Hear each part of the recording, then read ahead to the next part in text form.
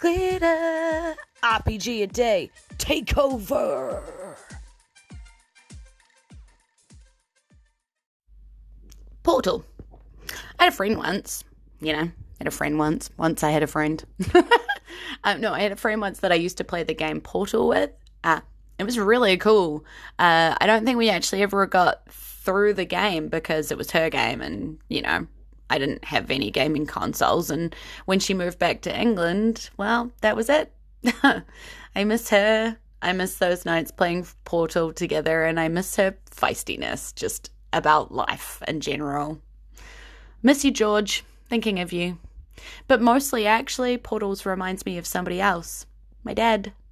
We used to watch Stargate together. And those times, watching TV, hot drinks in hand, racing from the kitchen to the couch when the ads ended, not to miss anything, just talking about where the portal was going to take them next and what was going to happen were some of the best times I can remember. And for RPG, I have no problems with the use of portals for quick travel.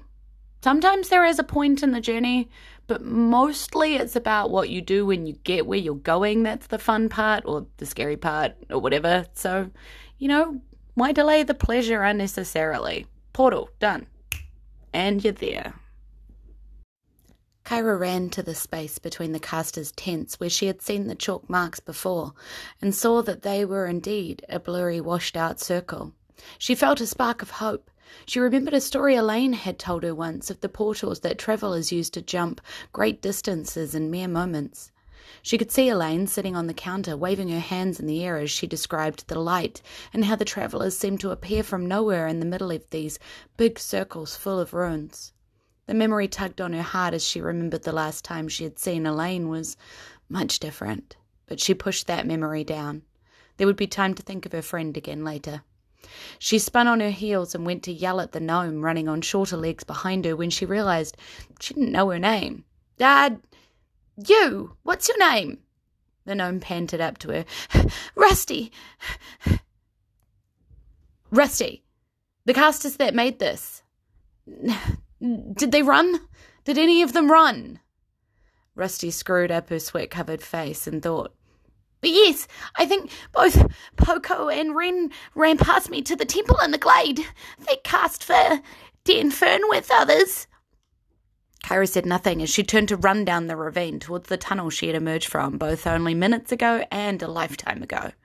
As she ran into the dark, she spread her fingers and felt the flames tickling him. It provided enough light to ensure she didn't trip. She could hear the steps of Rusty trying to keep up behind and falling behind.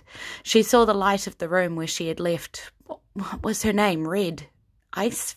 Frost? Something like that. She didn't have time for the guilt, and so she ran through, careful to only look straight ahead, running into the dark once more. It wasn't long before she heard voices ahead and began to see light. She pulled her fist together and flushed out the flame that she held. They must have left the door open somehow. She burst through the vine-curtained exit, into a mess of huddled and frightened people. The murmur of the voices fell silent as they stared at her, wondering what the fate of those who they had left behind had been, and what theirs would be now. Panting, Kyra knew she needed to say something, but she was scared she was already running late. If you mean me no harm, then I mean you no harm. I need Poco and Wren. They continued to stare at her, unmoving and silent. Please, Kyra begged, frustrated and desperate. People will die, and I need to save them. I need a portal. I know you can do it. I saw the chalk. There was a sound of hushed whispers that passed through the crowd, and a movement of people nudging two figures. Kyra looked towards the centre of the movement. Veilfall is in trouble. Help me save them. Please. And after a moment she saw two humans stand. They nodded to her, and the darker-haired figure spoke. We can do it. And the fair-haired figure looked at him and said, more unsure, We think. It depends on how many are going. Kyra replied quickly, Me. And then she turned to hear the panting of Rusty coming down the tunnel and turned back to add, and her. Rusty squeaked, Me? Why me? You don't need me. I get portal sickness anyway, and I only made part of them. I told you I don't... And Rusty trailed off, seeing the hard look of Kyra's face, and sighed. She nodded and fell silent. Kyra turned back to the crowd. Please, good people. We need this ground. You'll be safe in the glade, safer than those in Valefall will be, and if I live, I will return. I will hear you. I have made a promise. The crowd all rose to their feet and walked out of the temple, wrapping their arms around each other and beginning to talk together again. Poco and Ren were already starting on drawing the runes for the teleportation circle. You know the circle in Valefall? The dark-haired one looked up from the drawing with a guilty expression on his face. Yes, Mistress Starmarked. We have used it before. There is one, underground, that Danfern knew of. He helped us link to it. We can send you there? Kyra nodded. She had figured as much, and she turned to Rusty. Do you know where they will be, or what they will look like? Will you be able to spot them? Rusty paced as she replied, waving her hands in the air. They'll be at key places of support, foundation stones and braces. She stopped to ask the humans working. Where does this go exactly, Ren? The fair-haired one replied without looking up. Under the castle. It was the Queen's secret room. She had access from the throne room. And Kyra nodded. This too made sense. The king was in much danger. Not that she really cared about him after he threw her in the cells, but she did care about all those working there, all those who didn't deserve what was about to happen. When she came out of her own thoughts, she realised Rusty was still talking and pacing. And that means they'll probably target the tower too, all that stone falling from there. I don't know, maybe, if anyone was around, they'd be crushed. Evacuation makes the most sense if we get there in time. And she looked up. Kyra looked at her hard. She didn't trust this gnome. Why would she? Rusty ran with Danfern and was aware of the destruction he wished to cause. She wondered why she had done a complete flip and whether this was all an act. After all, Kyra could be rushing into a trap. A question occurred to her that she probably should have asked before now. Why are you helping me? And she's going to roll an insight check of a +5 to a 13. Okay, yeah. Against Rusty's deception. Wow. Yeah, cool. Not great. Rusty's face flickers with a guilty expression before she replied with, I told you, I just like tinkering and I didn't know. Kyra rounded on her, sure she was lying. You can't have been that stupid. You seem quite clever. You must have known that your weapons would be used to kill. Well, started Rusty before Kyra cut over her again. Stop lying, she yelled in her face. You wanted them to die, didn't you? You wanted to murder innocent people. Rusty's face grew red, and she stepped up to yell back into Kyra's face. They aren't innocent! Kyra stopped, surprised at the force of anger coming from such a small figure, and cocked her head as Rusty continued. They took my parents! They accused them of working with the destroyer. They just had an accident with the firepower. They didn't mean to blow up their own stable. Do you think they wanted to destroy a whole wall of their own house? Rusty was sobbing now, and Kyra felt her heart soften as she imagined what must have happened. They couldn't have known. They couldn't have known that the boy who helped in the stables was sleeping there either because I didn't tell them. She turned her back on Kyra and buried her face in her hands, crying, heaving tears. When they took them, they didn't even listen. Tinkwar had already made up his mind, and I lost everything. My home, my parents, and my arm. Kyra felt tears rolling down her own cheeks and reached out to the hunched form of Rusty. After a moment, Rusty wiped her face and turned to face Kyra, and the expression on her face was pleading for her to understand. They thought I was anyway. I barely escaped.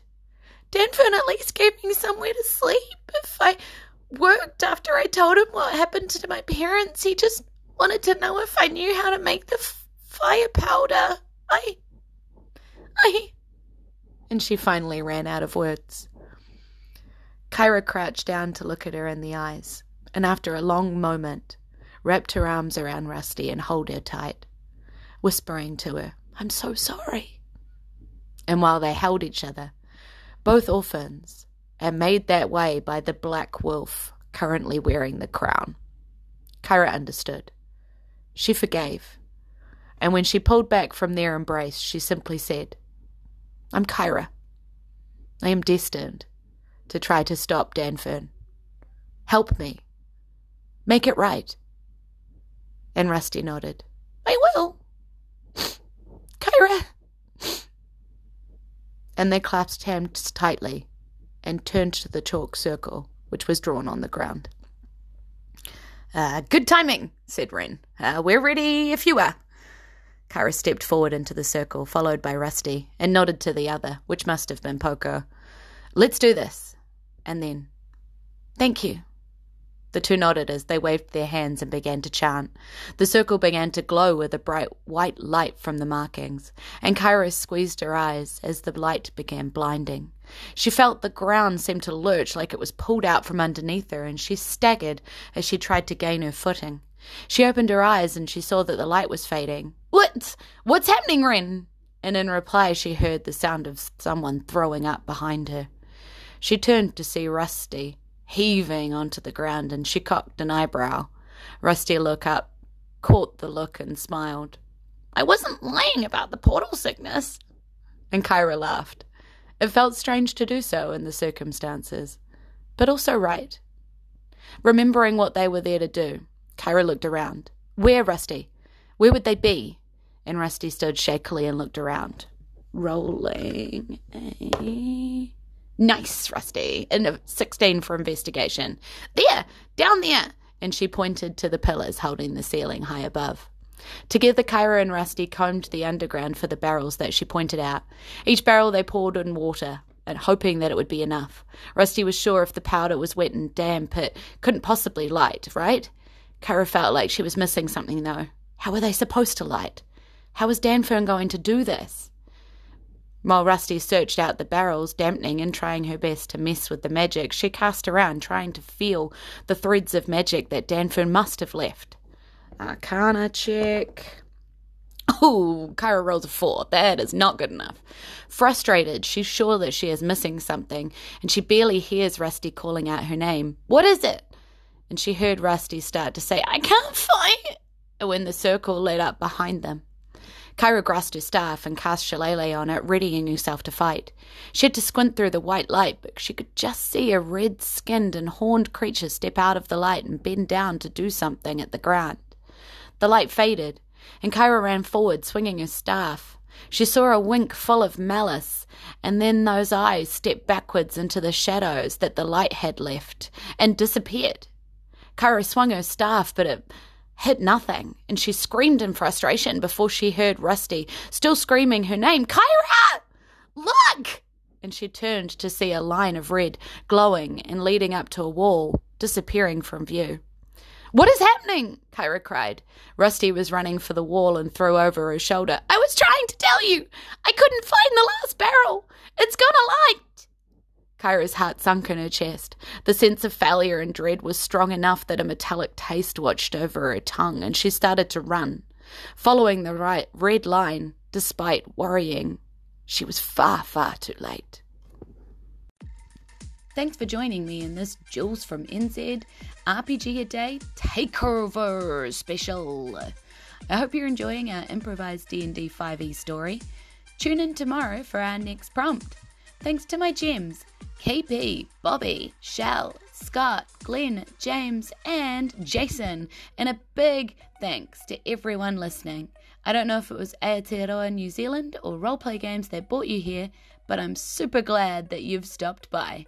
We'll be back to New Zealand episodes in September because August is for RPG. E nohora, ka kite anō. Goodbye, and see you again soon. Mwah!